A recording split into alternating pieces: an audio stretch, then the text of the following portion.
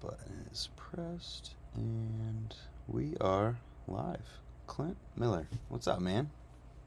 Hey, how you doing? I'm doing. It's early for me. It's getting late for you. It's crazy because I'm on one side of the planet and you are like literally on the other side. Yeah, you're just waking up and I'm past my bedtime, so all good.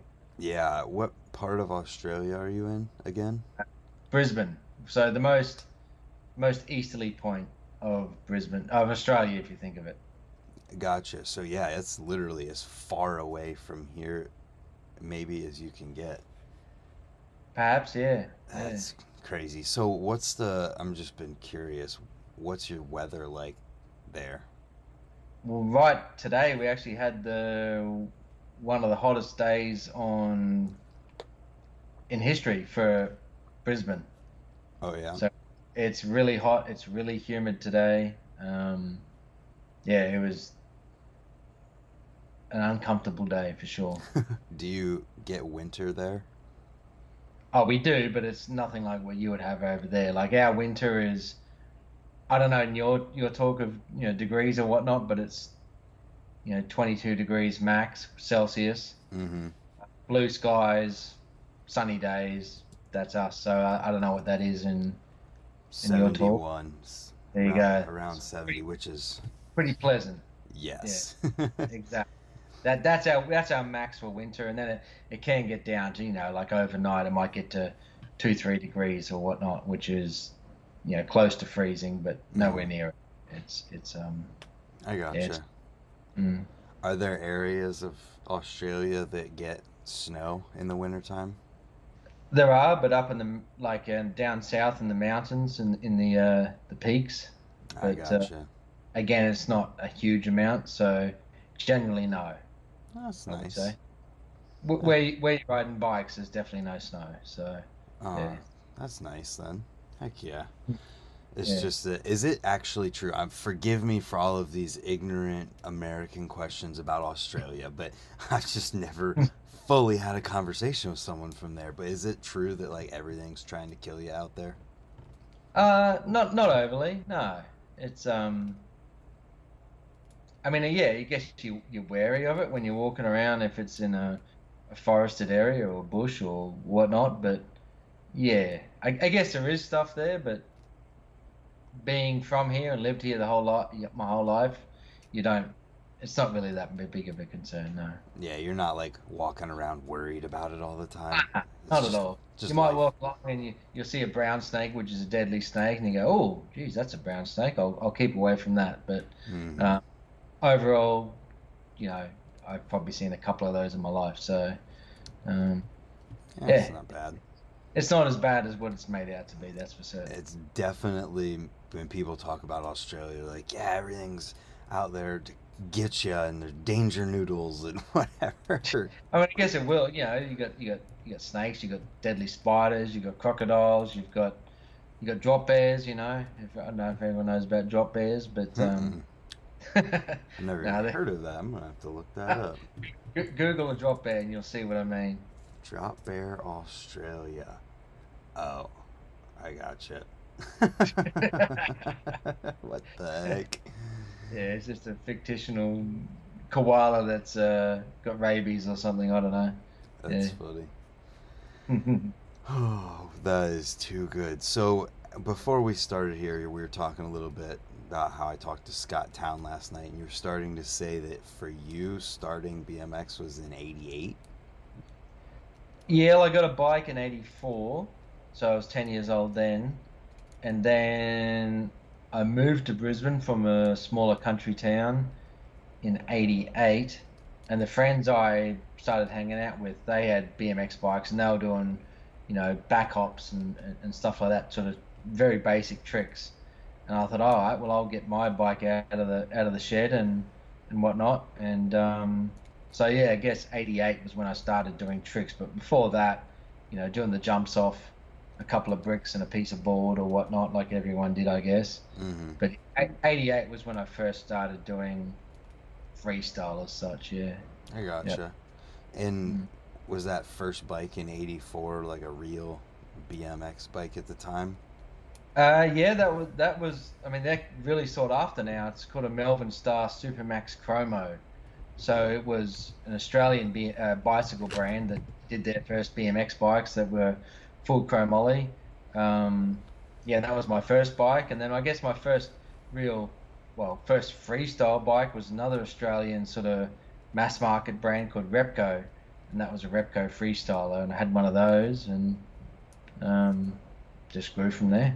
I gotcha. So, when you were starting to ride, what was there to even ride out there? Was this just what you made, or was there other stuff? I mean, I guess we started out flatland because that was the most accessible, Mm-hmm. uh, and what we knew, I guess. And then one of my friends, Bob Herbon, he had his granddad owned a furniture factory, and so he would get lots of offcuts of plywood and wood and stuff, and we ended up making an 8 foot quarter pipe in his backyard at his parents' house, Oh, that's awesome.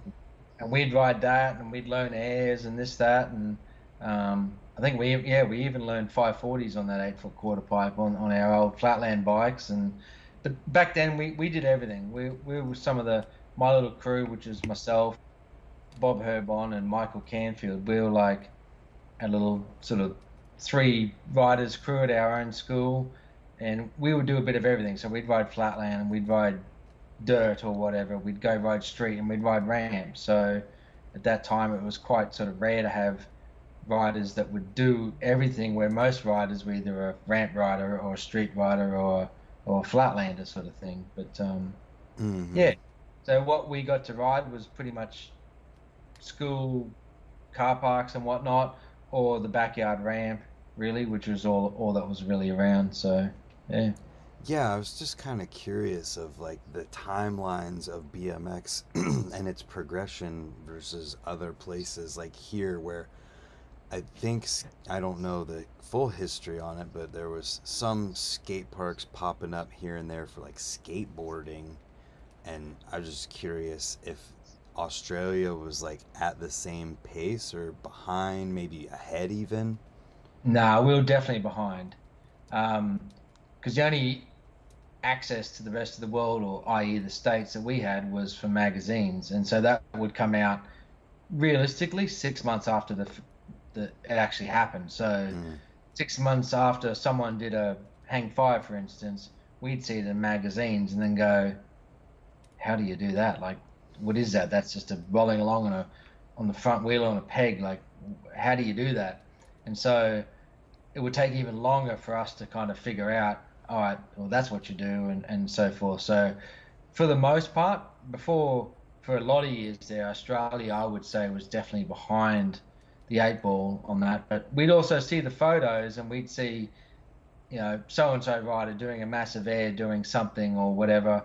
And so we'd kind of think that that was the norm. And so that's what we'd strive to do when really that wasn't the norm and so forth. But generally, yeah, we were definitely behind the scenes sort of thing.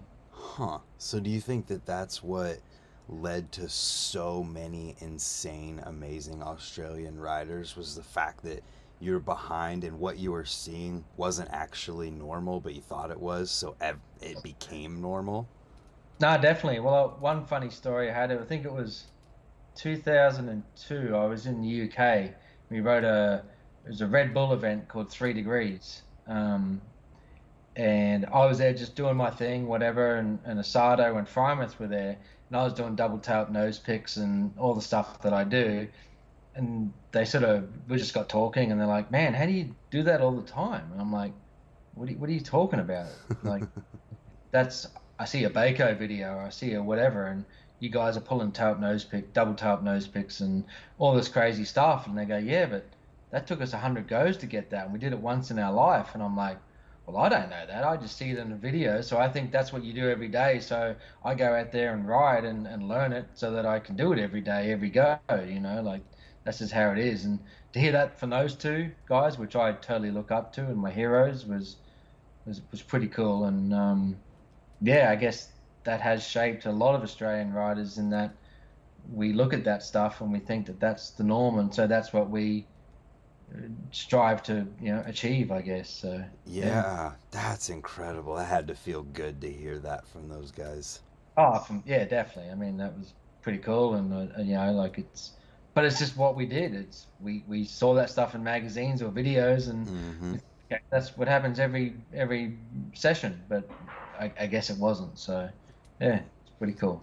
No doubt. And so, at what point, I don't know, from my perspective, they're just Australia is this place full of incredible riding and riders that there's just so many of them. It seems like every couple years there's a new guy who's popping up. Would you say like once you guys started getting videos and stuff, was it like that since then, or was there a period of time where it just seemed like it was popping off?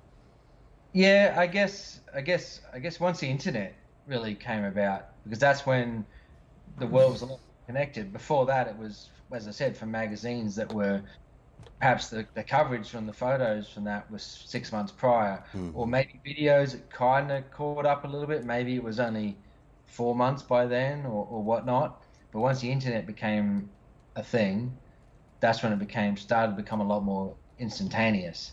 Mm-hmm. Um, and I guess for the most part, and as I said, in most of Australia, it's really good weather all year round, um, especially here up in Brisbane. And here in Brisbane, especially, like within an hour's circle drive of Brisbane, there would be at least 200 parks you could ride. Holy cow.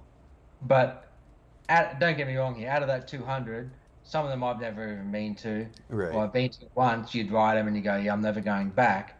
But there still are 200 skate parks within an hour's circle drive of the greater area of Brisbane that kids can go ride and get hooked in BMX. And I guess that's a huge talent pool, I guess, that you could call it, Mm-hmm. that why there's so many good BMX riders here in Australia is because of that accessibility to go ride and progress with it and have fun with it, coupled with good weather.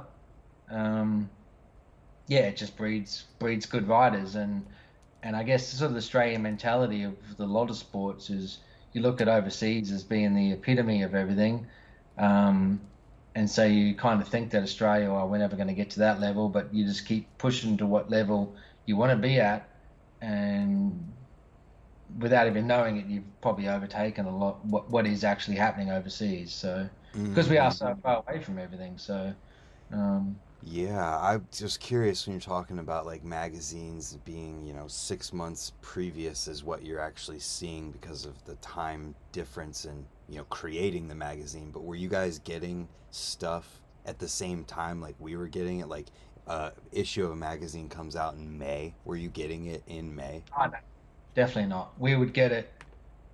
I mean, I can't. We're talking a long time ago now, but yeah, if it did come out in May, we might see it by September. Okay. So it was definitely a long time past, and and again, it was just a still image. So you're like, okay, Mm-hmm. what's that trick there? I remember Tim Wood, um, one of the probably Australia's best, biggest vert legends ever, and the first to do backflips and all sorts of stuff here. But he would see photos of Hoffman doing a flip fakie, and it'd be 8 foot out, just whatever, but you'd just see this photo, and so Tim would think, okay, well, I've got to go do a flip fakie 8 foot out, and not understanding the consequences of laying flat bottom from doing such a thing, and the broken bones that come from it, and everything else. But yeah, we just see those still photos and think, okay, that's what we've got to try to mimic, or Yep.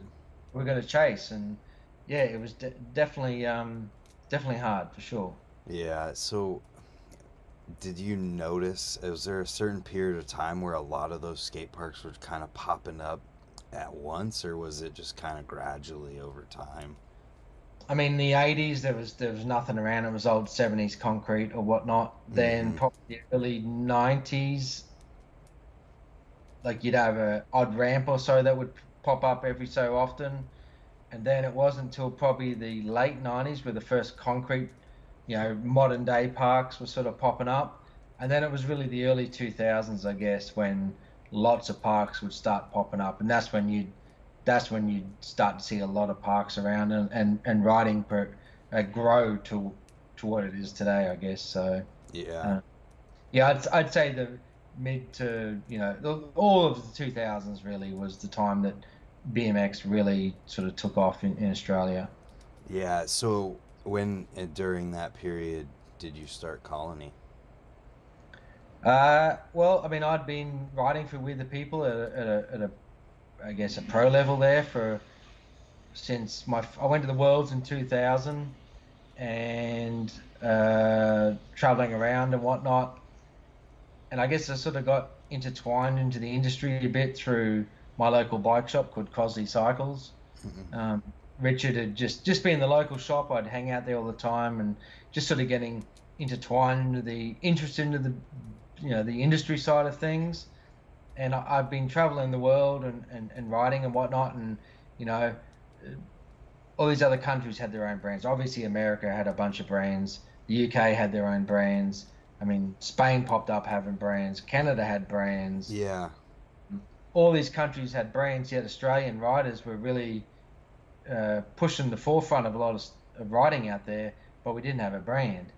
And I was like, all right, well, I'm gonna start Colony. I'm just gonna. It did start out just to be a small parts brand on the side. Like I was gonna make some pegs and you know handlebars or whatever else. Um, with the help of like the blessing of We the People, I guess, because I was still a pro rider with them and had a signature frame and everything. And I was like, well, this is just going to be something on the side that I want to do or whatnot. But soon as it was launched, I guess it became quite apparent that it was going to be something a lot more than what I expected it to be. Yeah. Uh, and So that was 2005.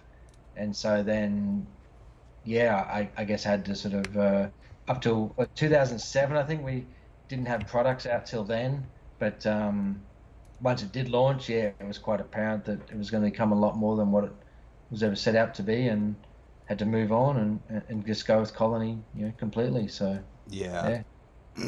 Did you feel like there were struggles in starting up a company in Australia? Yes and no. Um, I mean, for one, we're closer than every other country travel distance to Taiwan. So Oh, that was it's only an 8-hour flight from here, whereas for most other countries it's I don't know. I guess far. from the States it's a lot longer, yeah, for sure. So that was a benefit in some way, but no, I mean again that whole outlook from looking at from here to the outside world, it seemed that starting a bike brand was a lot harder than what it you think it's a lot harder to do, but once I sort of got into it, and I guess just the mindset that I have with BMX and so forth, it sort of came a lot easier to me just from good work ethic and all that sort of stuff. So, um, yeah, I don't think we really had any barriers and such of doing it. It was just a lot of hard work and making it happen.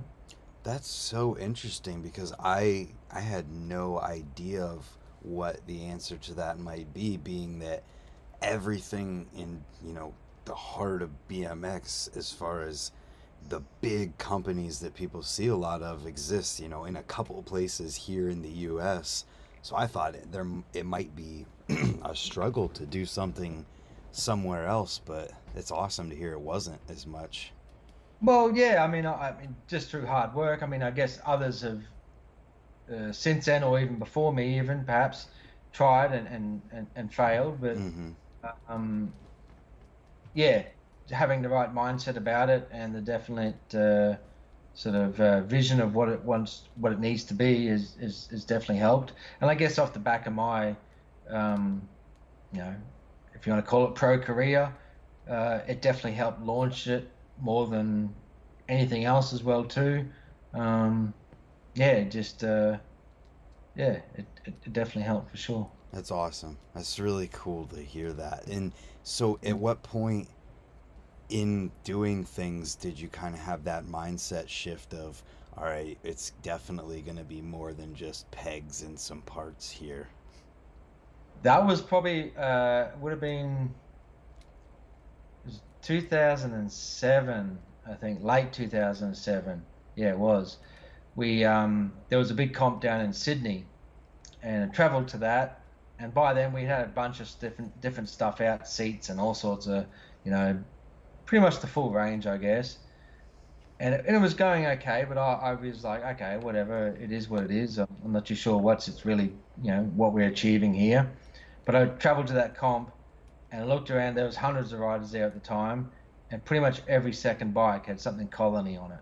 And that to me, I was just like, oh wow, we're doing something here. This is actually getting, people are into this. It's actually taking off, and that's when it really hit me. And yeah, that was really cool to see. Like even traveling around now, or going around Brisbane, or whatever, I'm driving along and look out the window, and I see a kid on a Colony or Academy or Division even.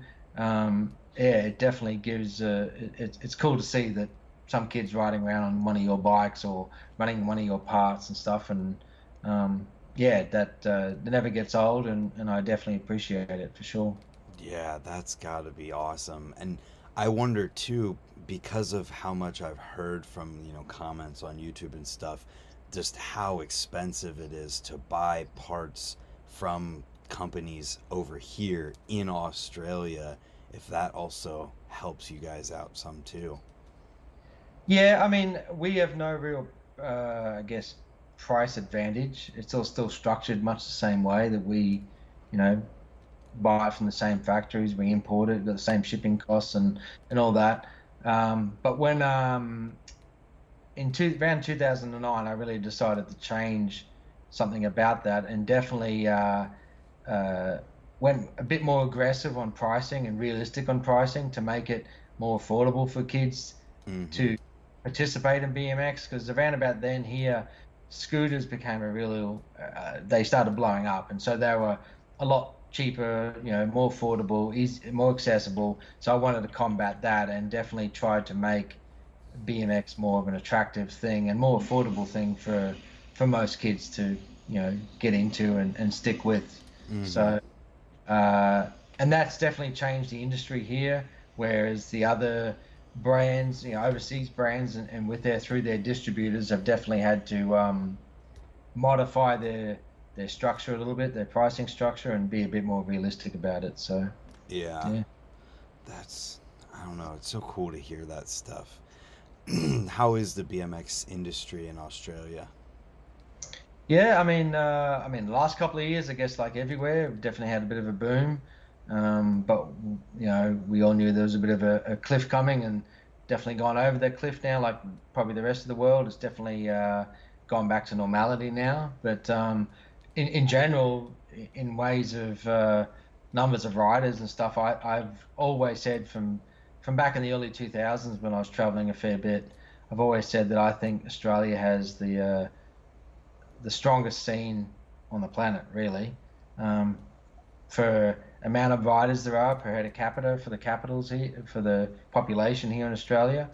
We definitely have a higher concentration of BMX riders, but that would definitely come down to the fact that, say, here in Brisbane, as I said before, within an hour's drive circle, there's a good 200 parks here. So it's a really strong scene in the fact that there's a lot of kids riding around the streets, just riding bikes and so forth, and it's really um, it's a lot easier to ride BMX here than other countries from what I see. Like I remember some of my first trips to the States was '95, and I expected to get off caught the plane there, got to LAX, then flew out to Oklahoma, went to go to there was one of the BS, no, the um, Hoffman comps from back in the day, and figured we got off a bus, and there was a bus turn up, and then we're just doing some tail whip, flatland stuff, and all these bus people were looking at us and freaking out at what we were doing. I'm like, this is the home of BMX. Like you guys should see this everywhere. But then it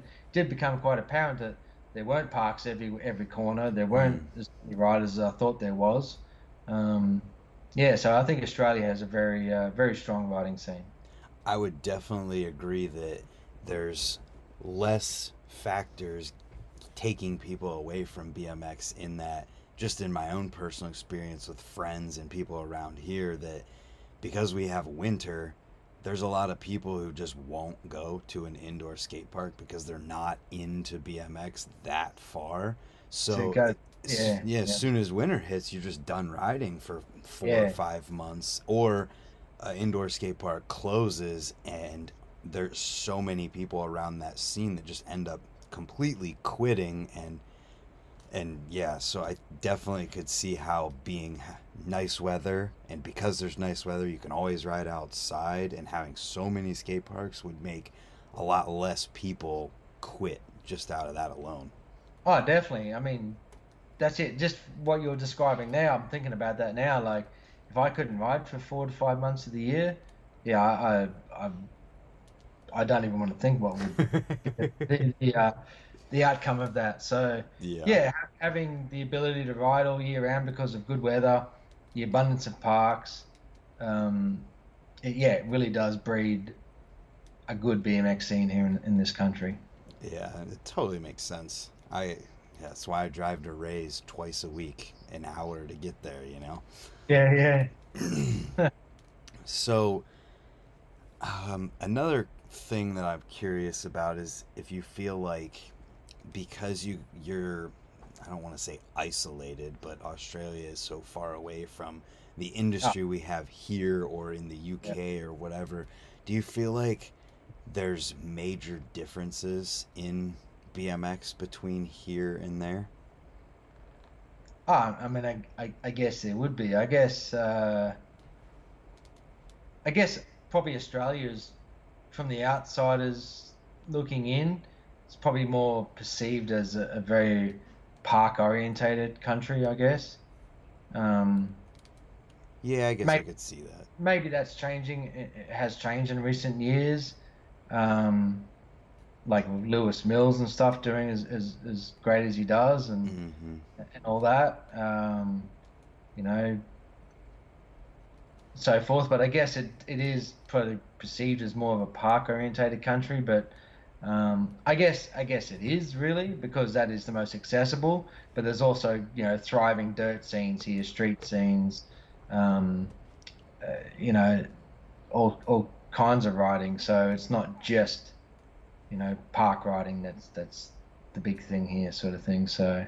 Yeah. Um, Yeah, I guess that's sort of a misconception of Australian writing that there really is strong writing styles from all parts of it here, not just, what you might see on X Games or anything else. So, Yeah, I mean, you just compare the main people that we see right now in Lewis Mills, Boyd Hilder, and Logan Martin, and they all are so different. completely different writers. Yeah, that's right. So I think that tells you right there that there is a very varied writing genre, and abilities here in Australia for sure. Not Oh yeah, definitely can't be pigeonholed. Yeah, yeah, yeah, that's awesome. I just love learning about like there's a totally separate culture, subculture of BMX down there that exists. It's still the same thing. It's still the same BMX. yeah. And a lot of people might think it BMX is quite serious here, but it's definitely probably there's factions of it that are very serious and whatnot, Hmm. and on a professional level. But there's the majority of it is all about having fun, um, and just riding your bike, and really that would be 95% of it here, sort of thing. So. Yeah, um, and yeah. doing colony, I'm sure you're conscious of the fact that everybody, or not everybody, but a lot of people ride a lot of different stuff there. So are you trying to make stuff that's suited for all the different things?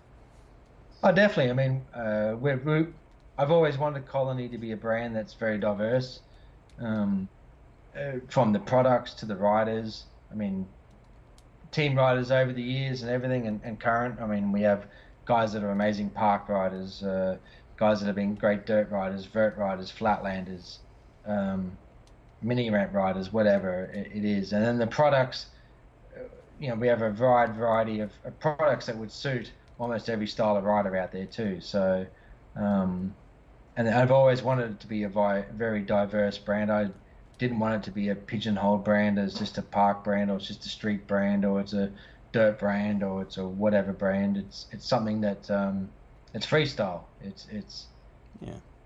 doing all sorts of stuff and having fun doing so. A So BMX company. yeah, that's it, pretty much.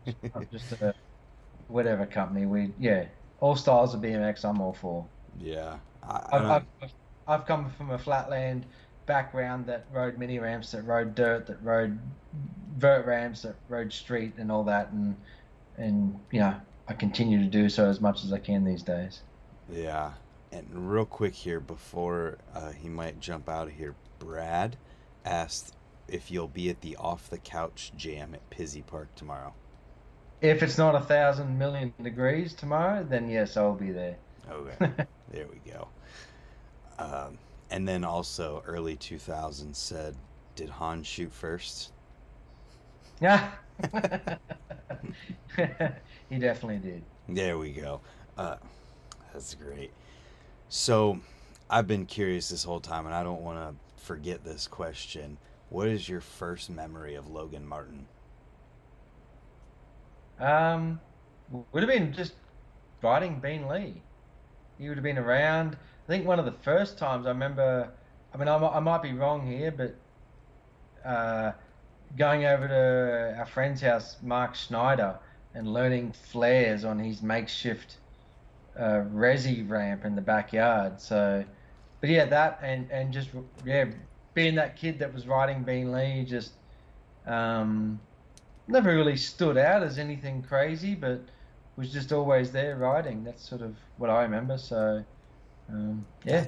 That's cool. So was it apparent from a certain point that there was something different about that guy?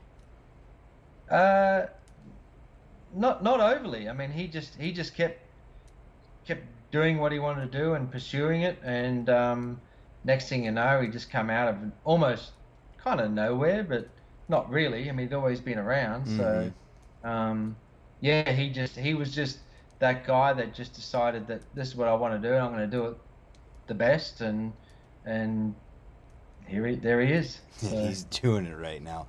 oh yeah, definitely, no denying that. I was just kind of curious because it does feel like sometimes that there's those people who they've been around forever, but then they break through this barrier and then all of the sudden just blow up in their riding and get crazy what seems Yeah, like well, overnight.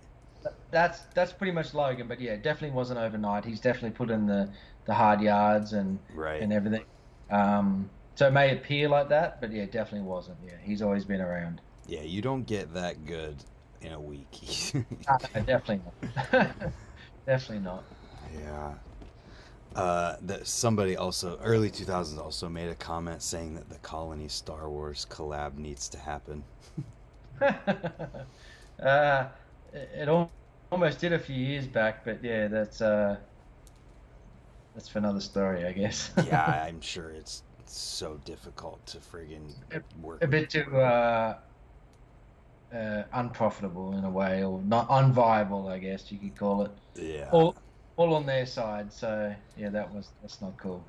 yeah, I'm sure it's totally difficult to work with somebody like Disney if you're trying to make a product. Yeah, when you're gonna make maybe 50 bikes, it's yeah, Mm, they're not interested in that. So yeah, right. they want 50,000. So, can you tell me a little bit about is it Prodi or is it Prodi? Proddy. Prodi. So that all started when I first met uh, Bob Herbon and Michael Canfield that I talked about earlier. When I first sort of got into freestyle as such, Mm-hmm. uh, I guess I had a bit of a speech impediment, and I couldn't say the word probably. So they'd ask me, "Hey man, you want to go riding after school?" And I go, "Yeah, proddy." And they caught on to that and gave me shit about it, and that's how it all started. Was because I couldn't say the word probably. I would say proddy, and then that's just came from that, and yeah, here it is years later. So that's all it was. Simple as couldn't pronounce the word probably. Huh. So, what is Prodi like at today? Yeah, I guess it's. I mean, I guess it's a. I guess back then it was a bit of a, a group of riders or whatnot, which then turned into a video series, um, and yeah, we produced a few frames on the Proddy from back in the day. That was funny. Because I guess we were sick of all the frames breaking in the what it would have been like early 90s, late 80s sort of thing. Just everything broke. We had to re-weld it, just probably like yourselves did over there. You Mm-hmm. had to put extra plates on the dropouts to make them thicker to 6 mil or whatnot so they wouldn't bend. And there was a local bike shop here in Brisbane that he would make custom frames for people. And so we thought, all right, well, I'm going to make some Proddy frames. So I made myself one. Then my friend Michael got one. And then we made one for another friend, Ross Lavender. And then we're like, all right, we'll ride these. And a few people asked about them. I said, oh, well, if you want one, just go to that bike shop and they'll make you one. We didn't ask for any money, like wasn't anything, making a cut from it or any percentages or anything like that. Mm-hmm. And so we sold one frame. Huh. That was it. So there's four Proddy frames that existed back from 1993, and then I guess in 2013 was it? Yeah, 2013 is we brought back the Proddy frame as a colony frame, and yeah, just for fun really. So that's where all that came from. Yeah. Huh. That's cool. And then you guys recently had a premiere of a video that's been in the works for a while. Yeah, yeah. Well, Proddy originally had 7 videos. I guess the first one was 93, the last one was 99. And then I was going to do those Proddy 7, and I was going to do a Proddy 8 a couple of years later, but I traveled to Germany, and uh, first time I'd seen snow. So I got to Germany, there was snow everywhere at the airport, and I had my bag with my video camera in it and all the tapes that were going to make that new Proddy, and I left it on the bus at the airport. Oh. And I didn't realize until I got to my destination in Cologne, and I realized my camera bag was gone, and I was like, and I got in touch with the airport, the bus, it was gone. I Yeah. never lost it all. And so then I kind of lost interest in it all and whatever. And then, yeah, 23 years later, Proddy 8 premiered on December 2nd last year, which is 2022, which is exactly 23 years to the day since Proddy 7 premiered. So it was kind of cool to.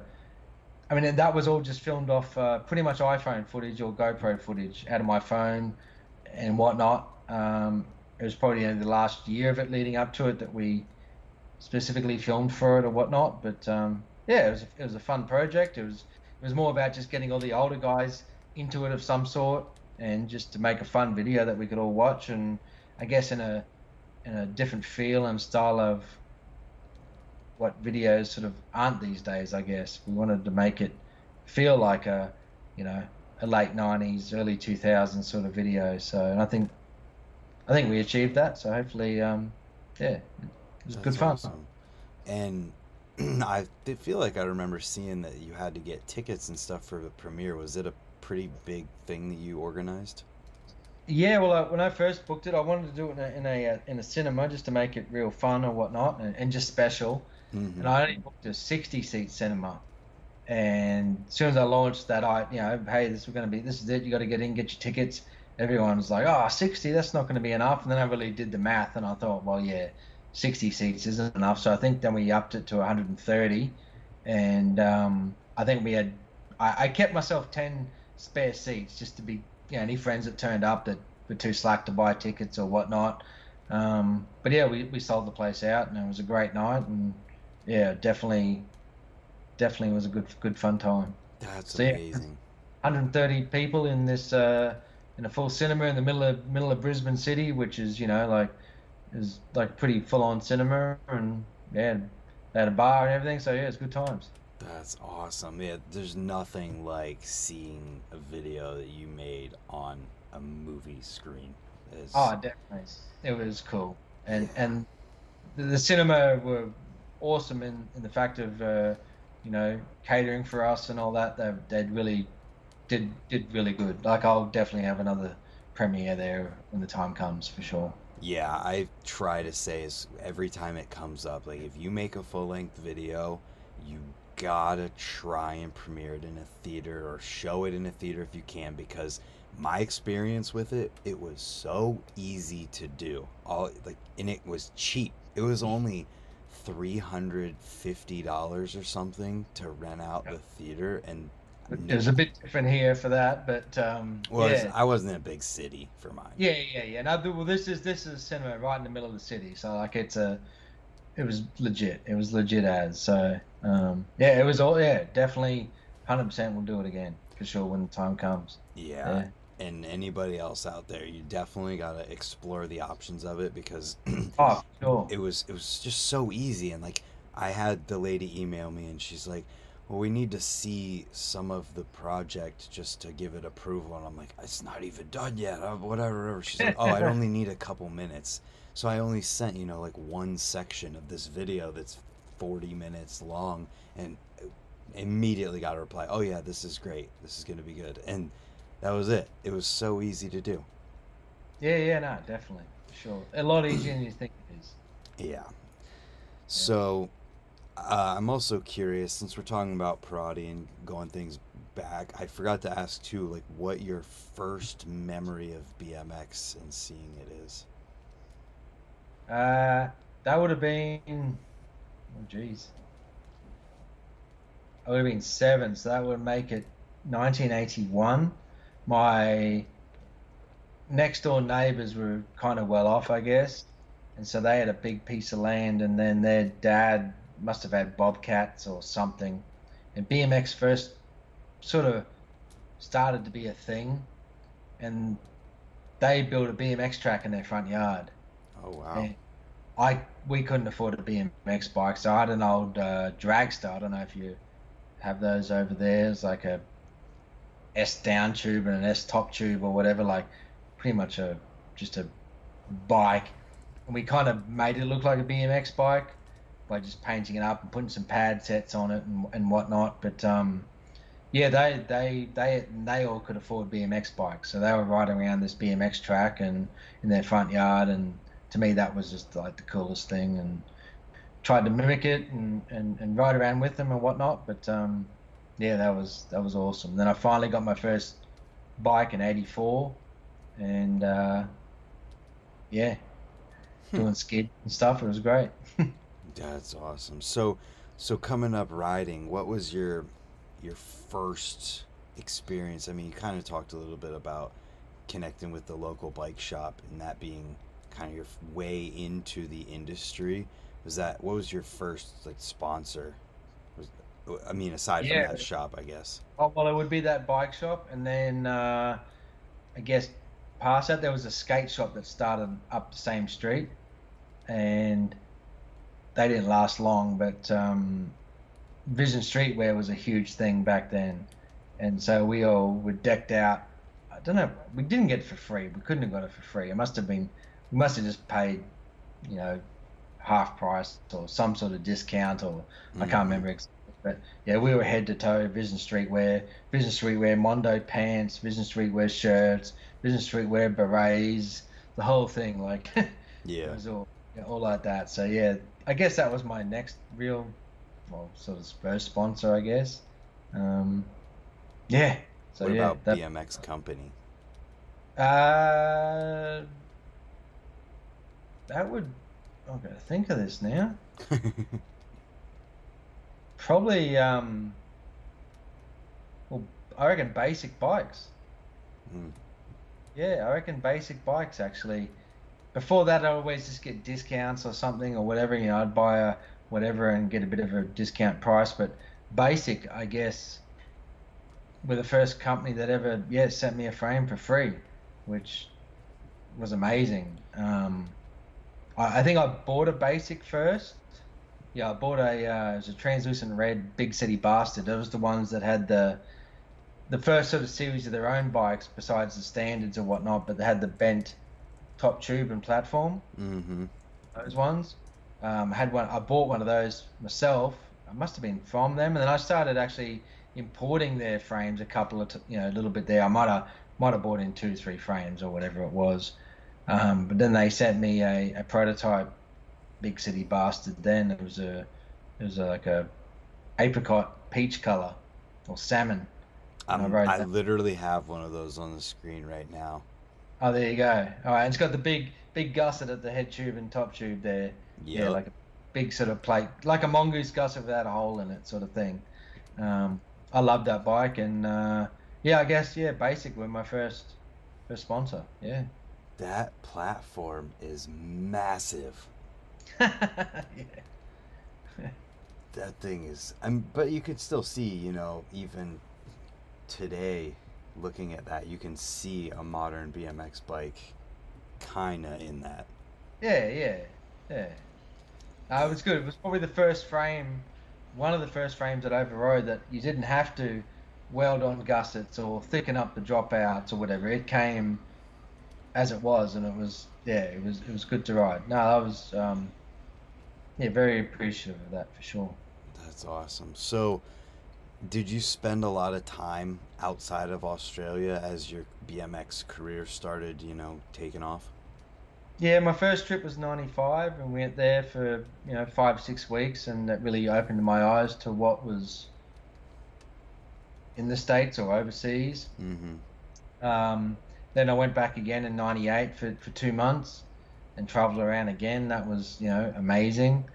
Um, and then, yeah, went to the Worlds in Germany in 2000. And then once I did that, that's when it really opened my eyes to what the greater world was all about, and opportunities, and just, living the dream, I guess, and living that lifestyle. And um, yeah, from then onwards, I pretty much went back to Germany or to Europe pretty much every year for a good few months a year. And I think at one point there, I added up all the little trips I did in one year, and I was away for 9 months of the year. And Wow. all these different trips, and I was sort of like got a little bit burnt out by that, but because there was a lot of traveling and whatnot. But it's funny, like, I paid for this apartment, renting it the whole time, and 9 months of the time I was away. So I was like, what am I doing? And but yeah, Mm. that was good. That were good days. That was, the sort of the early to mid to late 2000s was for me was, you know almost a good 10 years there of just traveling and riding and so forth. It was really good. That's awesome. Yeah, I heard that you competed too and did somewhat well. Yeah, I mean, I went to my first ever Worlds in 2000. I went there, and again, being that guy from Australia, you're like, oh, the whole world's, everyone else is amazing. We're just we're nothing, sort of thing, or whatnot. And then you go there and you see you see Asados, and you see Primus and Jason Enns and Taj and Joe Rich and all these, names that you just see in props all the time, and you're like, wow, that's amazing. And then I'm up there on the same platform with them riding in the mini ramp comp or whatnot, and I end up getting fifth or something in the comp, and you're like, oh wow, this is holy crap, I'm here, I'm doing this with these guys. This is Mm-hmm.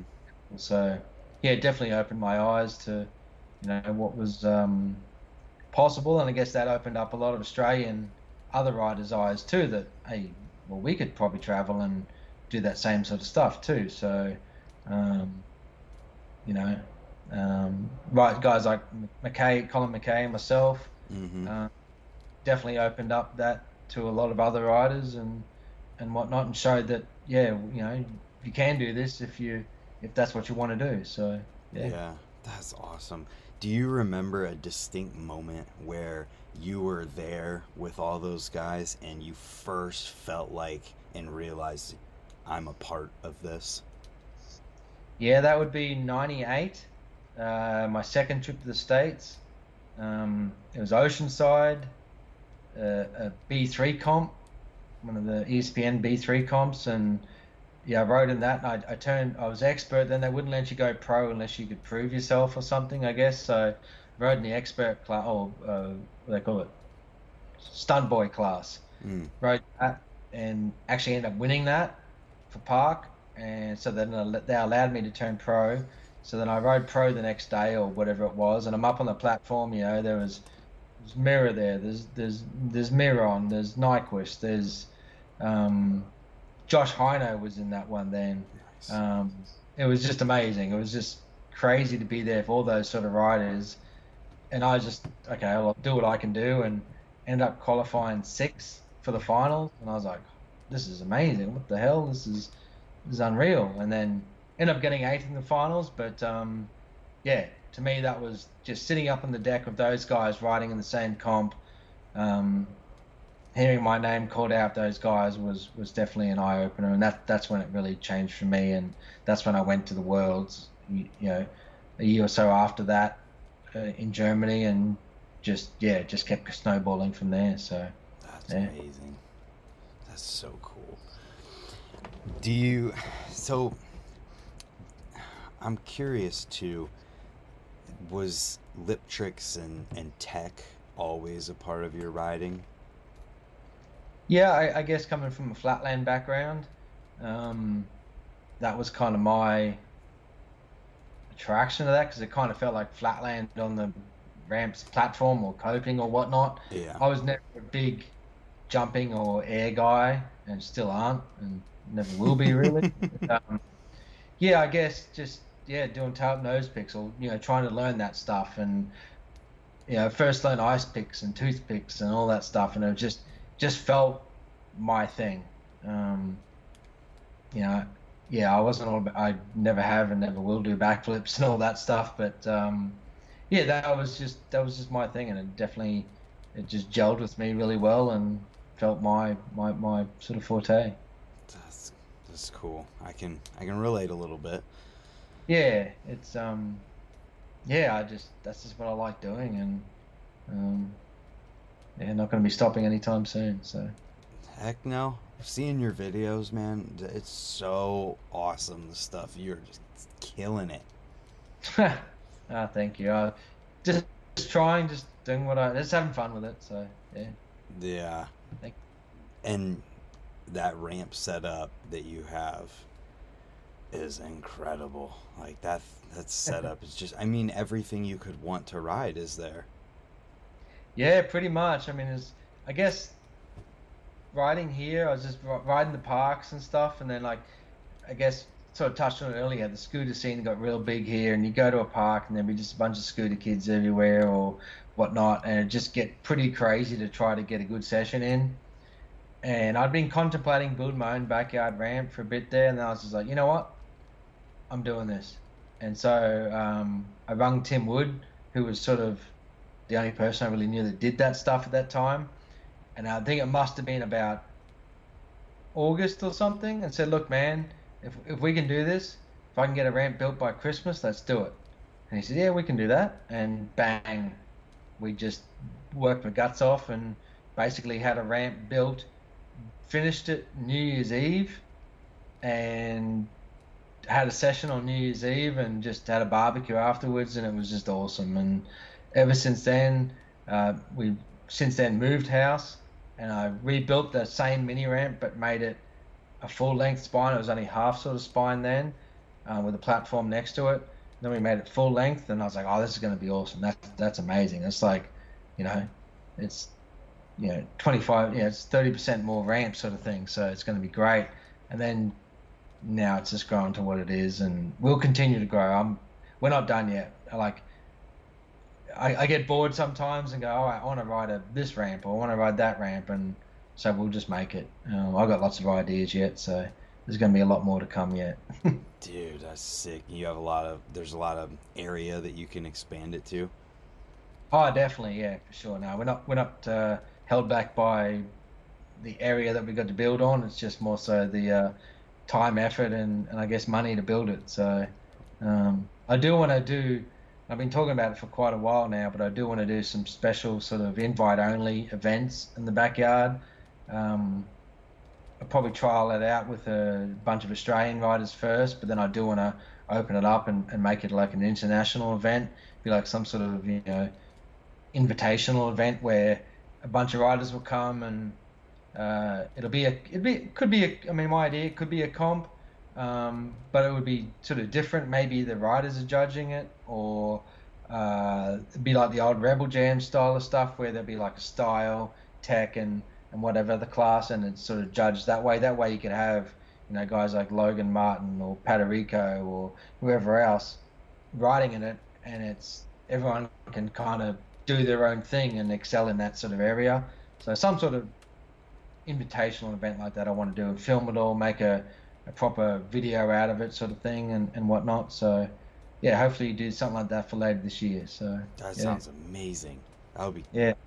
so good. I'm kind of curious to hear more about your idea of how you judge something like that, because that's definitely something I've thought a lot about, in like how to make things even more fair, so that people like Patrico and Logan and Boyd and Can any ride. other. Oh, that's right. And that's why I think if you have it split up into different categories, so you have like, just for argument's sake, like the old Rebel Jams used to have, I think they used to have style, technical, and or difficulty or something, and whatever use of course or whatever. I don't know. You'd have to think of those sort of things. But then I thought of another way. Then do that, but then have because there's always like after the fact of a comp, so and so should have won that or so and so should have won this, and I think if you have the riders judge each other on, um, it's all a private ballot or judging Mm-hmm. or uh, I think that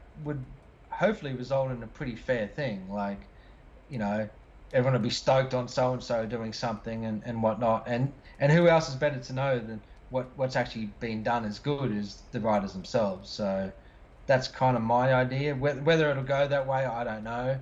I talked to Dave Dillywad about it, and he's like, "Oh, what? You're doing us out of a job?" Just joking. Yeah, it was pretty funny because like he's an Olympic judge these days. So, Mm-hmm. um, yeah, but yeah, we'll see. I don't know. Who knows? But I do want to do some sort of event, and I want to make it different and fun and as fair as it can be for all styles of riders that would come to it. So, but being it is in my own private backyard, it definitely will be an invite only sort of a Yeah. smaller event. Maybe each rider might have a plus one or something that they could bring. But again, it's my private place, so I don't want 1,000 people here or whatnot. But You're yeah, right. we'll see what happens. Yeah, Yeah, yeah, man. I hope that I can ride that ramp one day. yeah. If Oh, you ever get down here, hit me up for sure. yeah, that's the thing. Just because it's so expensive to go from here I, all the I, way there. definitely. Well, it was really cool. Like late last year, they had a fees event here on the Gold Coast, and Mm-hmm. so had all the international, those riders here, and it was great having the German team and the European teams over, the US team of Nyquist and all that, and Darden and so forth. It was really cool having all those guys over and showing them the backyard and riding it and seeing the kangaroos and everything. And I mentioned to them my idea of doing this event, and they're all for it. So the international one might end up being, if that event happens again December next year or this year. So it might be either before it or after it, probably before it. Just as a fun thing for all those guys to come along to too. And but yeah, I definitely want to do a couple of these events for sure. Yeah, that'll be super good. I'm curious to hear about your local riding scene too. I feel like you got a lot of good guys who'll come out and ride your ramp with you. Oh, definitely. It's yeah, no, it's a really really good little scene. I mean, I guess the kind of thing with it is just sort of having the guys over that I want to ride with or whatnot. So, but yeah, it's a really good scene. Pretty much every weekend, I'm pretty much a weekend warrior these days. Mm. So busy with everything else, but I'm fine with that. But no, it's a really good scene, and outside of it's not just my backyard too. There's definitely a strong scene within Brisbane of the amount of riders that are here, the amount of parks we've got. And just just a good times. Yeah, Yeah, what's it like watching Rico ride in real life? That guy just is something else. yeah. No, that's something special for sure. Like, it's funny. I kind of live my life through him in a way. Whereas, there'll be a trick that I've always wanted to do or would love to see, and I'll just throw it at him, and yeah, 2 goes later, he's pulled it. So Yeah, he's he's definitely got the skills, and most important thing, just a good person to hang around with, and yeah, I've got a lot of time for him for sure. yeah, that guy. Those three to nose jams, it's just Yeah. wild, and he'll do it in the middle of a run, and it's just like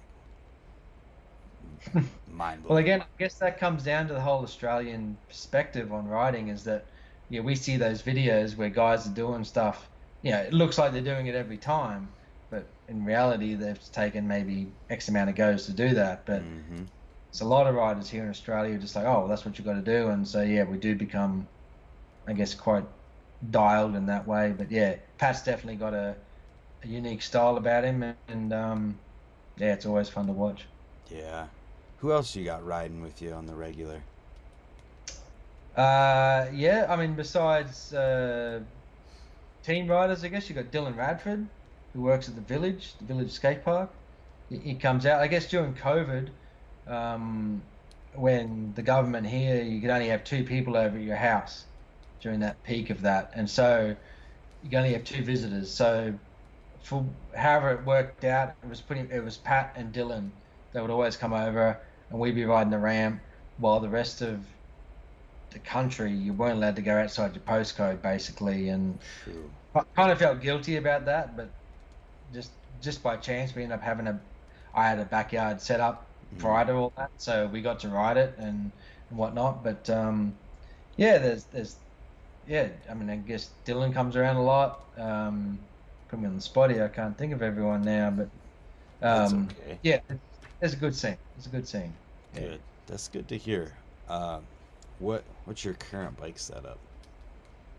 Yeah, well, it's a colony, obviously, Yeah, but I'm just curious which parts you go with. yeah, I mean, forks and mounts, brake mounts, front and back brakes, obviously, gyro, Mm. full pegs, cassette. I used to run Free Coaster way back in the day with my flatland days, but then Free Coasters back then, which was just a Sun Tour Not the 36 best. steel thing, three-head axle. Once you start doing ice picks, it didn't last that long. So then I switched to cassettes, which were then with 14 mil, and they just came out. But yeah, I run cassette these days. I can't handle the free coaster stuff. And I don't really roll backwards much. So Mm-hmm. um, yeah, just I guess somewhat light, but I'm not a light guy. Everything's just straight out of the box colony stuff that I ride. So, but it Yeah. ends up being quite a light bike for a bike with full pegs and front brakes, front and back brakes, gyro and all that. Um, yeah, it does me well. Yeah. Which frame? Well, I ride my own little frame. I used to ride the Proddy, Mm-hmm. and then I rode that for a good 8 years, just because I loved the nostalgia of looking down to the platform and Yeah. whatnot.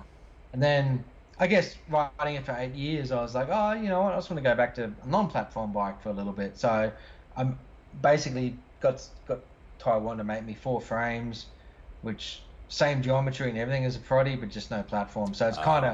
kind of mimics my old We the People Miller Lite in a Mm. way.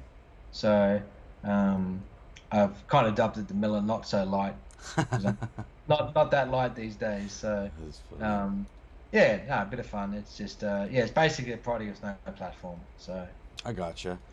probably a 14-inch or 13.9 back end, 75.2 head tube, 20.6 top tube. Hmm. So pretty run of the mill. That's interesting to hear you riding what would be considered long rear end by today's standards and doing a lot of tech. Yeah, I guess it's just what I'm used to. I like tried jumping on some of our other frames, say a Sweet Tooth or whatnot, which is not crazy short by any means. It's a 13.4, I think they are, no, 13.25 or whatever it is. Mm-hmm. But to me, that just feels crazy short. Like, yeah, just like what I've ridden all these years, I guess. And It's it's working. not, yeah, if it's not broken, man, don't fix it. So, I totally feel that. yeah. I'm the same way, man. I'm like, I want this geometry because I'm used to it. It's right in the middle. It's generic. I can go to the trails. I can ride a skate park. It doesn't matter. It all feels good. Exactly. That's it. So, yeah, why? There's no need to change it. If it works well, then just stick doing what you're doing. Right. What have you changed your crank length over the years at all, or you run normal? No, 170s. Always ran 170s back in the day too when I started running profile cranks way back. Mm-hmm. I figured get to 170s because you'd always get profiles and they'd bend. They just sort of seed into that particular spot and they just bend. So I figured if I get 170s, maybe they won't bend as much. Oh yeah. a little bit less leverage. Yep. That was all it was about. It wasn't about anything else. And yeah, just I don't know, stuck with that 170s. Yeah, I did try. I don't know if I had 165s on my bike or I rode someone's bike that had 165s on it, but it felt crazy short and real hard to pedal to me. And I just, you wouldn't think 5 mil to do it, but it really does. It makes a bit of difference. So yeah, 170s is where I'm at. I gotcha. I always appreciated the fact that Colony made brakes and everything to just for everything. We already talked a little bit about it, but just the brake thing too. I just appreciated Yeah. that. Well, the only thing we don't make is, I think, a chain Mm. and, funnily enough, a front brake cable. So probably should fix that. But no, everything else we do, and we'll be one of the till I till I'm not involved. I don't know when that ever will be, but as long as I'm in charge, there'll always be forks of brake mounts. That's for certain. So Heck yeah. we're probably one of the few that really do make them, and we'll always continue to do so. So yeah, Yeah, it feels like it's just the biggest names are the ones that are doing it still. yeah. There's yeah. I mean, it is a very small market for that stuff. Like, don't get Yep. me wrong. We make them, and I'll have a boxes of them sitting there, and it's pretty much me that's using them. So, but yeah, you do sell a few here and there. So yeah, Yeah. but So I'm also curious, who are you stoked on right now in BMX? We can talk about Colony Riders, but first, outside of Colony Riders, oh, now you put me on the spot. just a couple of random people who come to mind. Billy Woodfin. Billy's sick. Yeah, just seeing his stuff, like, that's just unbelievable tech stuff, which is my kind of style, front brakes, all that, like, Mm-hmm. and tough, over tooth, all that kind of stuff that I wish I could do. Um, yeah, uh, I mean, yeah, Mark Webb, his, Yeah. tech abilities and whatnot, which is just, Mm-hmm. untouchable. Um, yeah, it's I'll throw Tom Justice's name out there just because. exactly. Nah, definitely. Nah, definitely. Um, yeah, Tom's can do all the tech stuff. Then he'll throw together a run in a park that's just fluid and just very styly, big tricks, tech mixed in. Just yeah. And you No, won't know what's regular and opposite in that no, run. exactly. Yeah, no, definitely, definitely Tom. Yes, for sure. Yeah. Uh, Scott told me to ask you about the Clint uniform.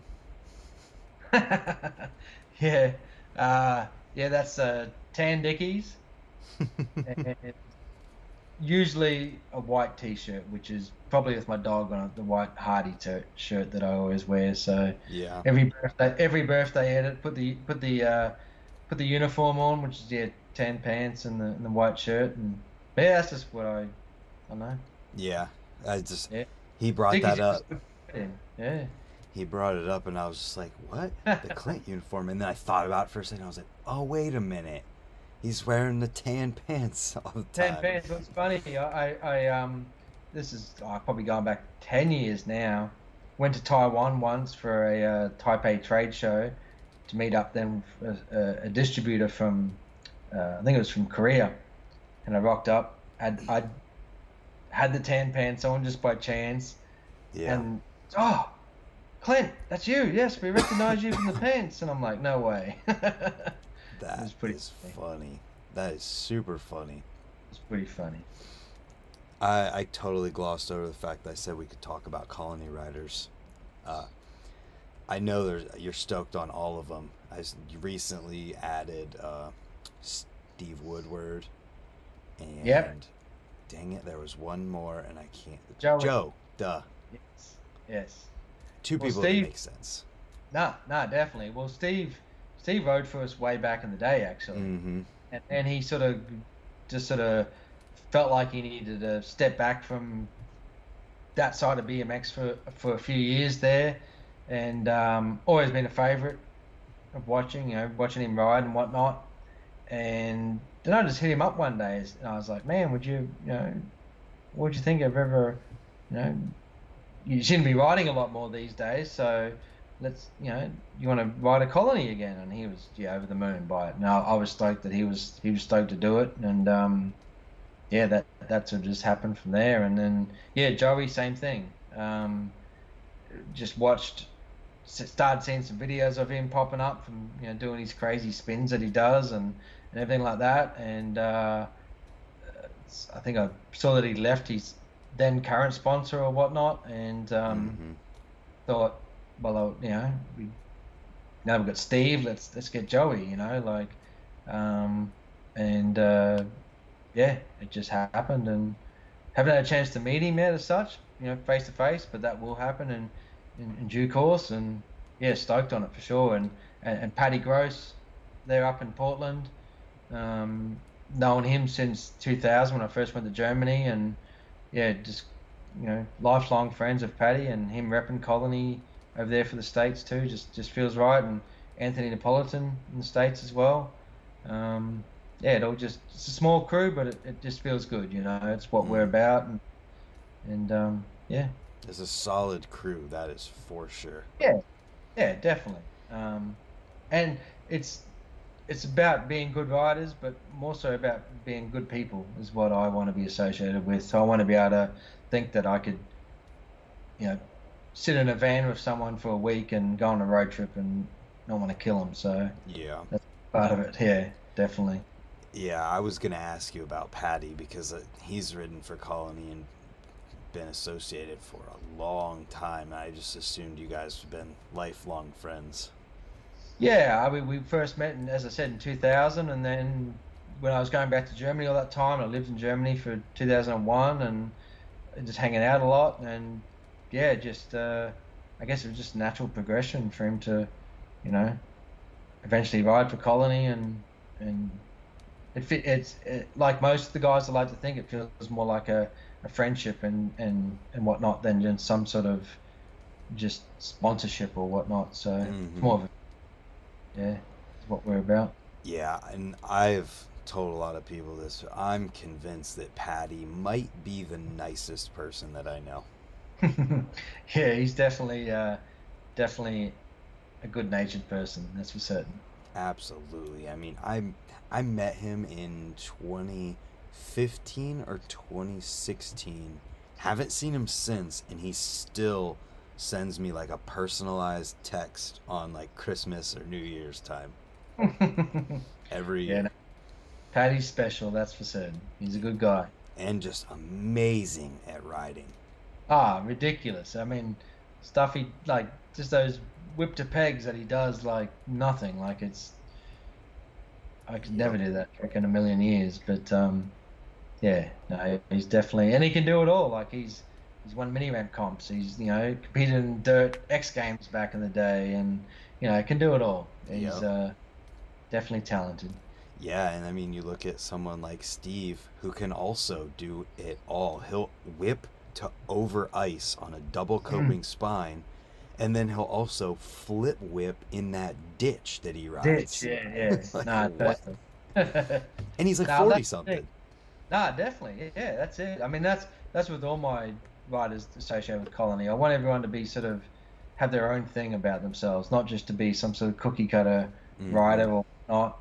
I want everyone to just have their own style, and I totally welcome that. Like, I don't think any two guys on the team really ride in a similar way. So, Yeah, um, and you just added, I have it. Dean Florian. Yes, I was gonna bring that up. Dean Florian. I haven't yet watched the video, but it looks like it's on your ramp, and yeah. Yeah, that was filmed just 2 afternoons. Um, I think it was, yeah, just 2 afternoons in the backyard. Like, said, all right, let's make hit him up. Said, hey, you want to ride for Colin? And he was really stoked on that. And yeah, so we thought, oh, let's make a quick little welcome video. And yeah, he filmed that with ease. And Dean's a good guy. We'd spoken a fair bit on Instagram for a couple of years there. He was going to come out here just before COVID started, or around when sort of COVID started.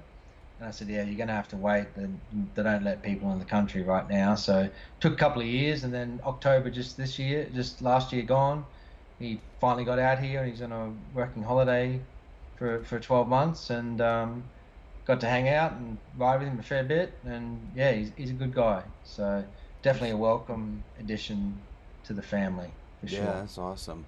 Who else you got? You got Pat. Yeah, Jaden Fuller, J Dog. Oh, that guy's rad too. Yeah, I mean again, it's all different styles. So Jaden's probably about as far away from my riding style as you can get, but Mm-hmm. what he does it really well. Riding bowls and all that. Then you got you know Zachariah Dangerfield, just like an Another out amazing from rider. yeah, just crazy tech stuff, hang five stuff, hang Yes. five stall, no stall stuff. Um, then you've got guys like well, actually Jack Kelly from back in the day, Mm, street rider. He's just started riding again at a bit of a pretty high level, nice. um, getting straight back into it. Um, yeah, there's you know Simon O'Brien, flatland legend. Kyo in Japan, again, one of the best flatlanders in the world right now. Flatlander of Uh, the year, 2 years in a row. yeah, exactly. So, a very varied team, styles of riders, style of products is what I'm all about, and not wanting, just doing it all really is what I want to try to do. So, Being mm, BMX. exactly. Yeah, not limiting ourselves. Mm. Yeah. Are there any up and coming riders in Australia, not necessarily for Colony, but just in general that you see kind of going somewhere? Well, again, I'll be biased there, but yeah, little Kobe Clayton. Mm, Um, he's from Brisbane here as well.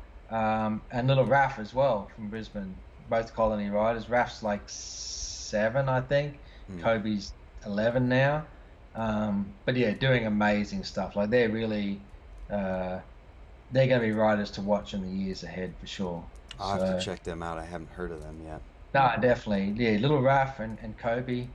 Um, yeah, really good riders for their age. Um, Even surpassing a lot of riders that are older than them, sort of thing.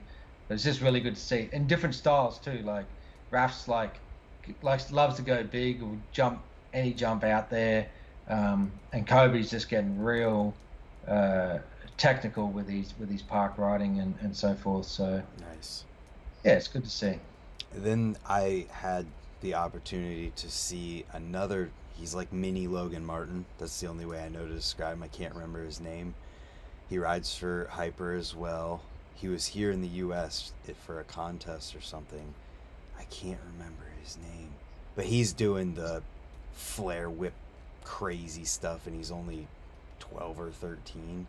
Yeah, I mean, there's a lot of those riders here. So again, just goes back to the whole fact that there's 200 parks within an hour's drive here.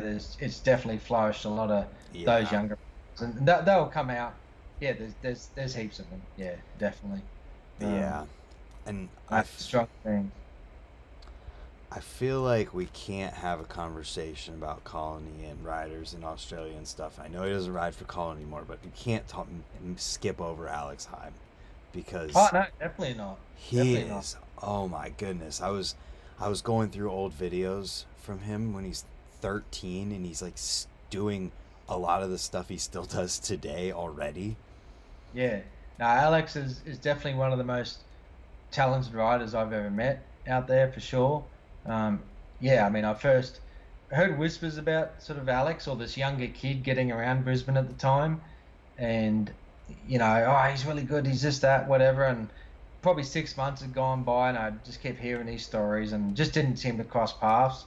And then I went to one park out at it's called Currabee, which is here in Brisbane. It's a pretty good park, and I rocked up and there was a bunch of skaters and all that, a bunch of BMX riders. There's probably 50 people at the park at that particular day. And then little Alex is riding around doing what he does, and the whole park would just stop and watch him ride.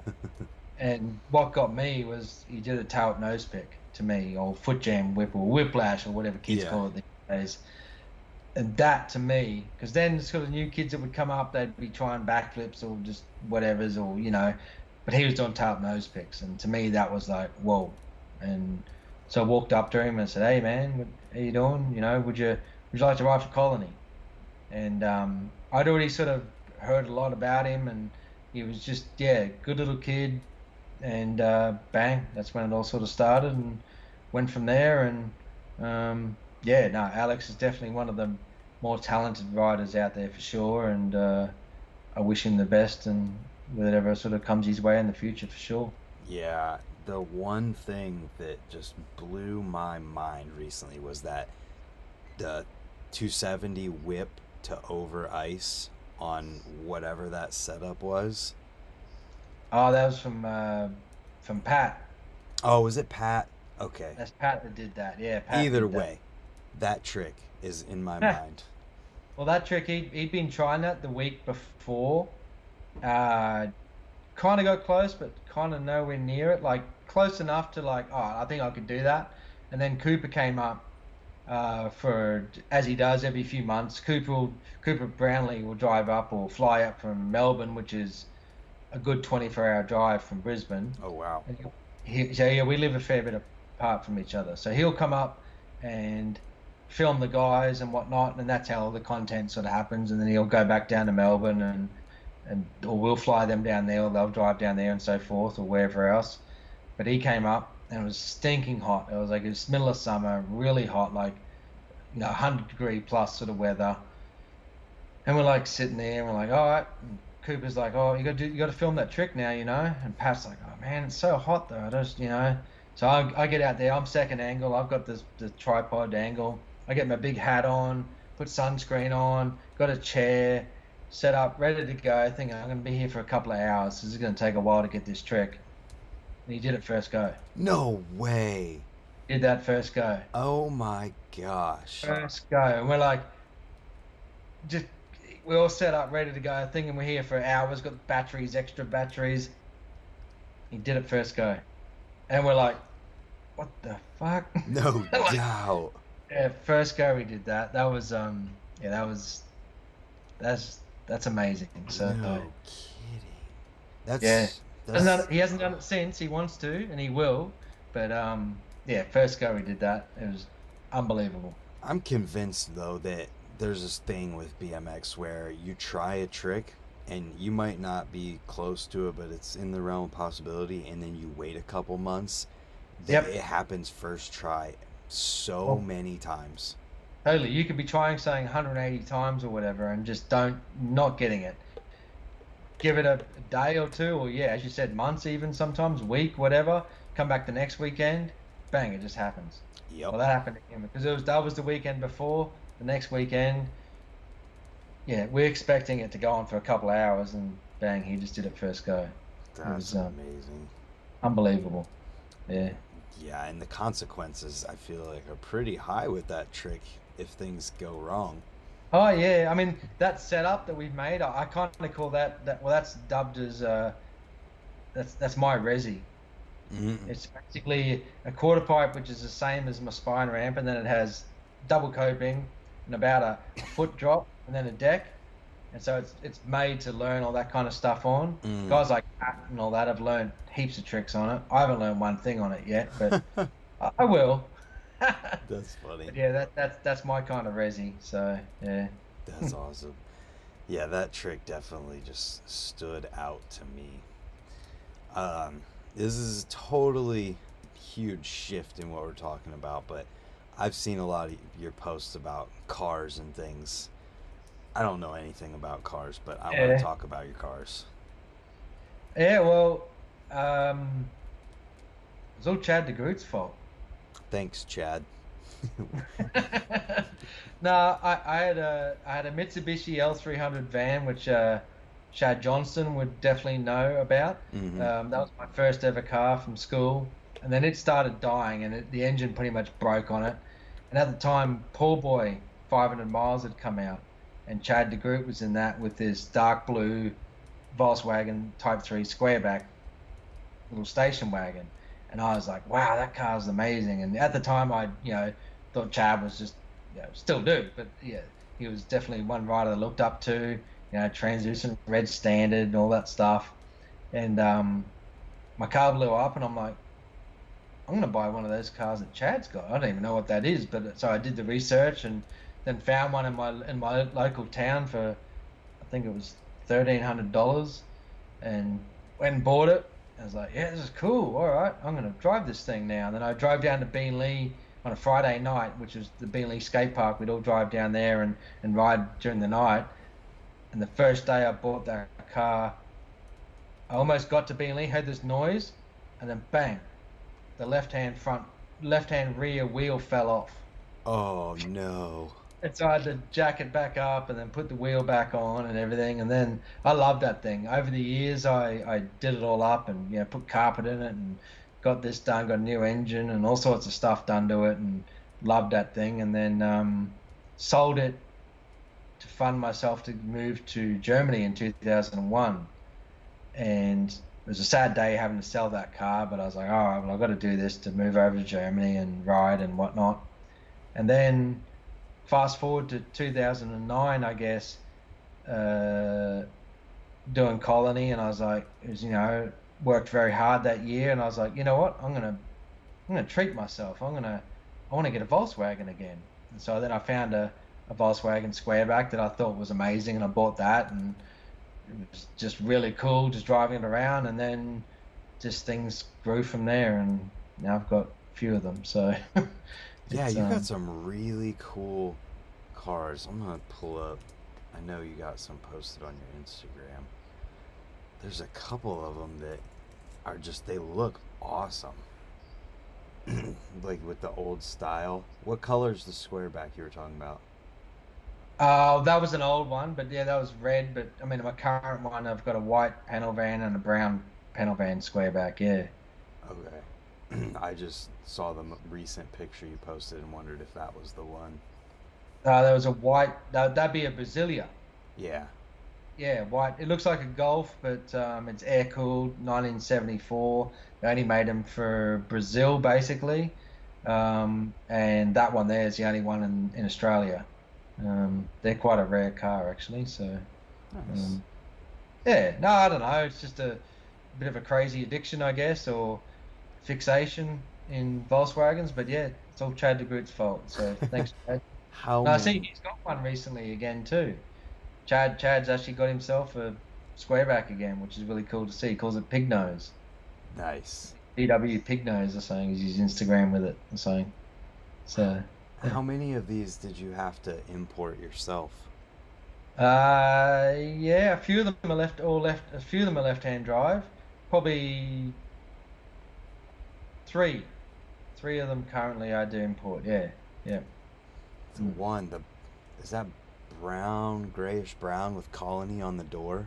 Yeah, I drove that one yesterday to the office actually. So, yeah, that's an original Australian car. Then it went to the UK, lived there for a bunch of years, and then a UK company contacted me and said, "Hey, we've got this car. What are you thinking? We do a collab," and we did a collab. They were called the Type 3 Detectives. They do up Type 3s. They're a full Volkswagen sort of shop or whatnot, and yeah, we did the car, and I bought it out here. So It it's looks actually awesome.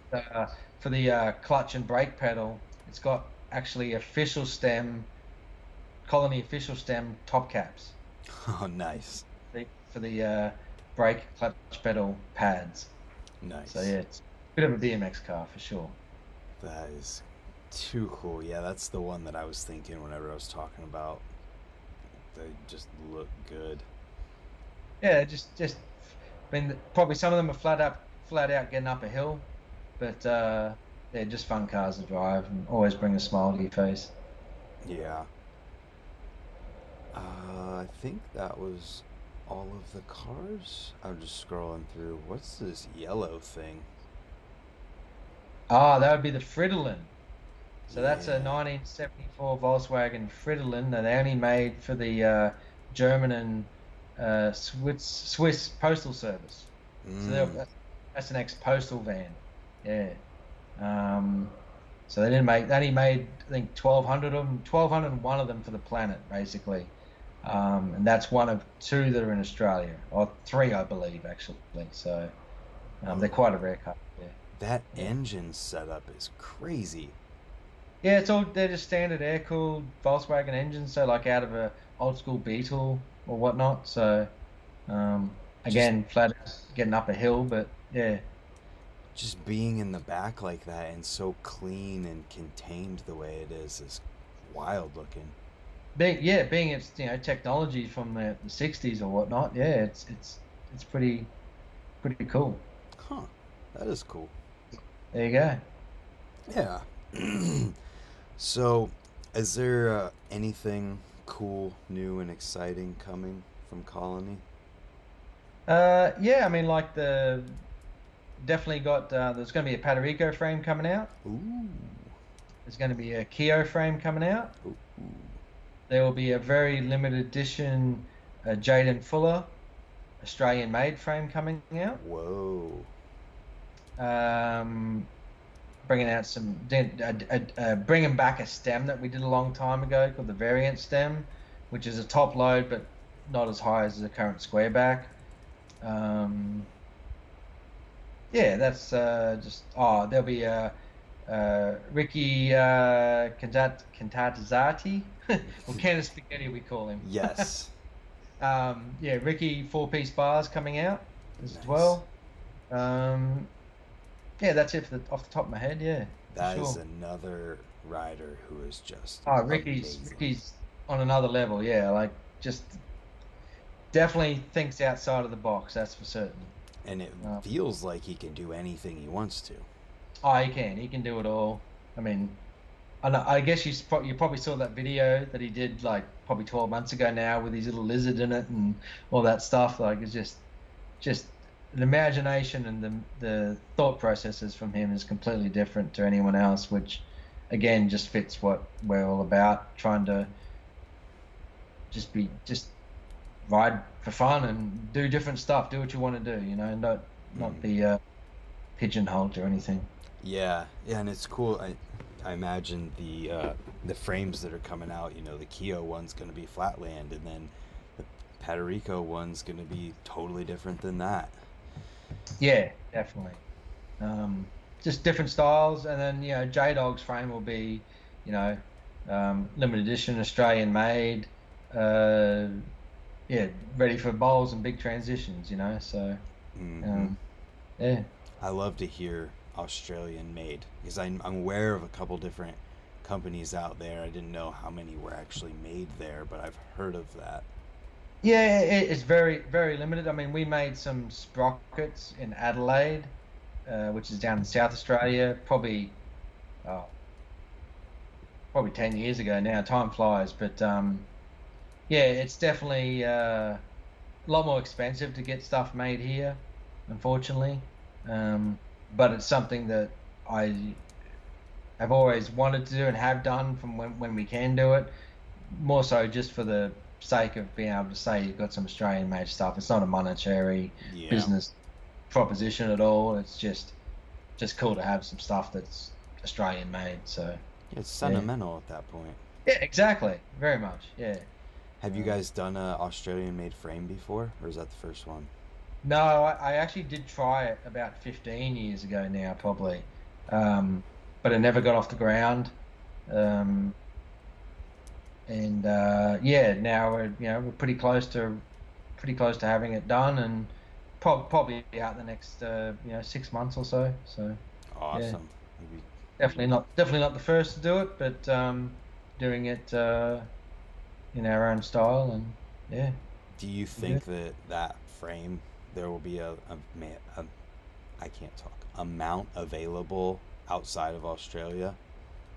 No, it'll be very well. It'll be available off our website for anyone that did want to buy it to go overseas. So yeah, we'd happily send one overseas, but I, it wouldn't be. It would be probably twice the price of an American-made frame, just the way that it is here in Australia. The Yeah. cost of is a lot higher. Cost of doing business is a lot higher. So it's probably not something that many people would want to buy Hmm. overseas. But yeah, it's just more so going to be very limited, just a fun project to do and have Jaden a part of it. So I'm sure that there's somebody over here who's gonna buy one and have oh it Yeah, hopefully. Yeah, definitely. It'd be Yeah. great to see. For sure. That'd be awesome to see. Just for the sake of being like, yep, this was made in Australia and I have it here. Well, it'll be made just near Byron Bay, so yeah, that's pretty cool. Everyone It's knows about Byron Bay, I guess. So yeah. awesome. Dang it, there was something else I was going to ask you about. I can't think of it. Oh well. Was there, are there any other like bigger name companies in Australia that I might not be aware of? Um, Not that I've really made it outside of Australia so much, I guess. Yeah, because I've heard of Uh, Fungus. okay, yeah, I don't know if they're around still anymore, to be honest. I have Yeah, no idea. I yeah, just I don't heard think of them so. before. Yeah, yeah. No, I guess we were the first real one to do it is to break out to the international scene and only one to really have done it since. So um, yeah, I mean, and I definitely uh, appreciate the fact that yeah we're the ones that have done that and will Mm. continue to do so. So yeah, it's Is there specific struggles to that, to getting stuff to all the rest of the world, or is it similar to like, well, you make it here and we send it to the whole entire world too? well, being the majority of it, just like every other brand, is all made in Taiwan, then it's no real difference to get it out to other parts of the world. We all have, like every other brand, or all of us will have, specific distributors in each different market or whatnot. Mm-hmm. Uh, and yeah, it's just a simple matter of fact of them placing an order. It gets made in Taiwan, then it's shipped around the world, and that's it. So Yeah. it's uh, it's pretty much similar, no different barriers. Yeah. Yeah, so it's not like stuff's getting made, then going to you, then going to the rest of the world. It's going No, directly yeah, to them. that's right, exactly. It's going from straight from Taiwan to, the UK or to the USA or to Europe or Brazil or Japan or wherever it is. So there's definitely no disadvantages from being in Australia. That's awesome. Um, as I said, advantages, although it hasn't really. I mean, I used to go to Taiwan probably, 4 to 5 times a year, and we're half the travel distance of any other country really to Taiwan. So that was quite an advantage, although in recent years because of COVID that hasn't really happened. Mm-hmm. Uh, but yeah, that's gonna getting back into travel again soon with that side of it. So Yeah. uh, yeah, it's good to have a close relationship with Taiwanese and the factories and whatnot, and it definitely helps in the business sense. Yeah, and this isn't totally related, but I was just wondering too, like, have you noticed any kind of a shift or any growth in BMX since the Olympics, with being that Logan is from Australia and he won the Olympics? No, definitely. It's as soon as that happened and then he won, pretty much that following week we had a spike in bike sales, definitely. Nice. Just from a lot of shops that wouldn't even probably know how to spell the word BMX. All of a sudden we're calling up going, "Hey, yeah, we want to get some BMX bikes in stock." And they did not care about BMX one bit before, but as soon as that happened, then bang, they're stocking BMX bikes, which again is going to help grow BMX in general. Mm-hmm. Uh, you know, uh, in the greater sense, a lot of people might not, what's the word, sort of, might not appeal to them that kind of style of riding or Olympic sort of movement or whatnot, but everyone's going to benefit from that in regards to having more parks to ride, more opportunities out there and stuff like that. So Yeah. um, it's definitely a good thing. Yeah, for sure. I'm right there with you on that one. And I've always used the examples of people like Edwin, who saw BMX X Games and then went on to be Edwin. Yeah, definitely. There's always going to be It's people like that. Oh, of course, definitely. And if that's not your cup of tea or whatnot, Olympic style riding or whatnot, doesn't mean you don't have to.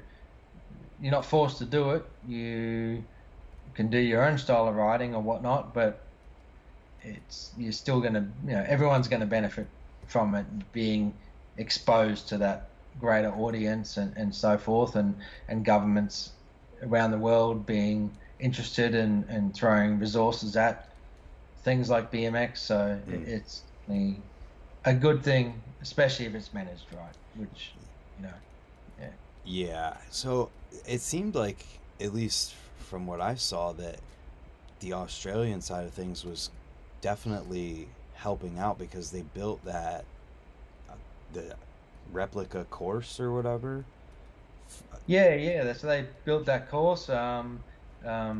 Jason Watts actually built that with Oh, his that's team. awesome.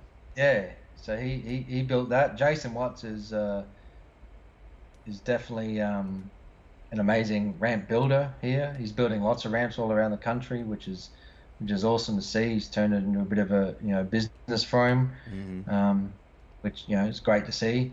And yeah, he got paid to build that park, and it, I guess it definitely helped Logan to, not that he probably needed it anyway, but it definitely made it even easier for him to do what he's doing for sure. Yeah. Do you does it feel like the government and whatever the local government it is like supportive of skate parks and stuff? I mean, obviously there's 200 within an hour. Yeah, there's definitely where we are. There's probably like 4 or 5 different local governments. Some of those are definitely more open to parks, where others are less so open, and the ones that are a little bit less are a bit more conservative in what they build. Whereas a lot of them might be a lot lower, like not as tall sort of ramps or whatnot, so they're Mm. not as great, obviously. But for the general part, yeah, definitely. Some of the councils, yeah, very much open to building great stuff, definitely have been doing so, and will continue to build more. Like, we're getting new parks here all the time. A lot of them, I can't keep up with them now. There's so many new ones getting built all the time that I haven't even gone and ridden some of them yet. So, um, That's yes, I mean, that's really cool. spoiled for choice. No doubt. And then the fact that you have a ramp literally at your house that is exactly what you want it to be, that makes it hard to leave too. Yeah, to be honest, I pretty much don't ride anywhere else but there, to be honest. So Why would you? it's just, yeah, it's just good. Like, just in amongst the trees and kangaroos, and having just the friends you want to ride with over, and the fact that it's 100 meters from the house. So yeah, it's good. It's free to ride that. You don't have Yeah, to drive. true. That's it. Eat your Exactly. own food. You don't have to worry about what you're gonna figure out for or get home for dinner or anything That's like it. that. Have a swim before, have a ride, and have a couple of beers afterwards in the shed. It's good. Yeah. You mentioned kangaroos. Are they Yeah. just everywhere? Not overly, but I mean, where we are, there are a few, and I've actually been feeding them over the last probably 5 years now, putting Hmm. little pellets, what they give at Australia Zoo, which is Steve Irwin's Yeah. zoo. The same sort of pellets. I've been putting those out, and so now little gangs of kangaroos have been coming and going. Little babies would be popping out head out of their pouches and whatnot, seeing me doing it, and then they become little teenagers, and they see me, and they're not scared of me now, so they come up quite close, and hopefully in another couple of generations I'll be able to hand feed them and pat them, which would be pretty cool. But yeah, we've probably, any one day, depending on the day, you could have a dozen kangaroos hanging out morning and evening, waiting to get fed now. So Huh. starting to cost me a little bit in kangaroo pellets, but it's worth it. It's a good therapy when you come home from a day at the office and there's 12 kangaroos hanging out waiting to get fed. It's pretty Yeah. cool. It feels like kangaroos there are like deer where I'm at. Yeah, probably. Yeah, exactly. So it's like, but I still get a kick out of seeing them. I love seeing it every morning and evening. So, Oh but yeah, yeah. yeah. Not to mention they deliver our mail every day too. So, uh, That's funny. Yeah, it'll never stop being like driving deer. I'm sure you're driving kangaroo. kangaroo. Yep, that's it. Well, you got to slow down, otherwise they jump out in front of you here. So, Same with deer here. yeah, they'll write your car off real quick. Yep, Yeah. we have that here. I hit a deer one time. Oh no, Yeah, not good. it's common here. I mean, it happens every Yeah. day. Oh damn. Yeah. Whew. Well, Clint, we did an hour and 45 minutes here, and Holy, yeah, we did too, didn't we? yeah, we Yeah, right. did. And I've covered everything I wanted to talk about. Is there anything that you thought that we might talk about that we haven't? Not overly, no, man. I just like to say thanks for thinking of me and reaching out, asking whether I'd want to do it. Honored for sure. Good Absolutely, to man. sort I've of. loved your riding for so Oh, long, and I just love every time you have a video come out. And like, this dude is still like at the highest level of tech ramp front brake riding, and I love it. that's all smoke and mirrors. It's not really like that, but yeah, thank you. Whatever. I see the video.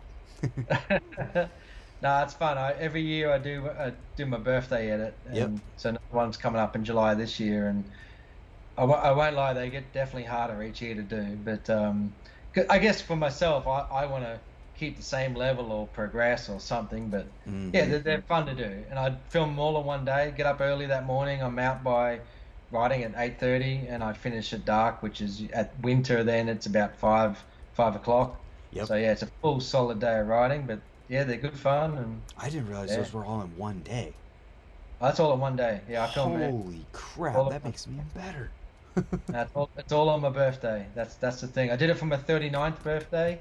And this year I guess it'll be my 49th. So yeah, Wow. 10 years of doing them. So maybe once I hit my 50th, I might stop them for a bit. Who knows? But um, yeah, they're all filmed in one day, man. So Wow. yeah, You said July. What day? 13th. I'm the 10th. There you go. There you go. There's must. Same as well, you talked about Han Solo before. Yeah. Harrison Ford's on July 13th as well. So Oh, that's cool. there you go. There must be something about July and tech lip trick riding. Yeah, it's uh, it's a good month. Yeah, I agree. So, where can people find you and Colony online? Yeah, well, colonybmx.com.au is the website, or at Colony BMX brand for Colony's Instagram, or my own is Colony VW. So, Yep. uh, yeah, that's us. And then local bike shops can carry. And who do you guys distribute through in the U.S.? A main distribution, Okay. um, and then yeah, Dan's Comp or any other uh, independent bike shop over there will have our stuff. Throughout Europe, everywhere. IMG in the UK distribute our stuff to all the distributors, all the shops in the UK, and we take care of it here in Australia. We got Cool. Dream BMX in Brazil and so forth. So yeah, World. worldwide. I was literally saying worldwide when you said that. That's There funny. you go. Yeah. Well, man, I appreciate your time. I'm gonna get off here and take a quick little nap before my news in a couple hours. No worries. Cool. Yeah. Thank you. Thanks for reaching out, and it's been a pleasure. Yeah, man. So have a good day, everyone, and we will see you at 10 for the news.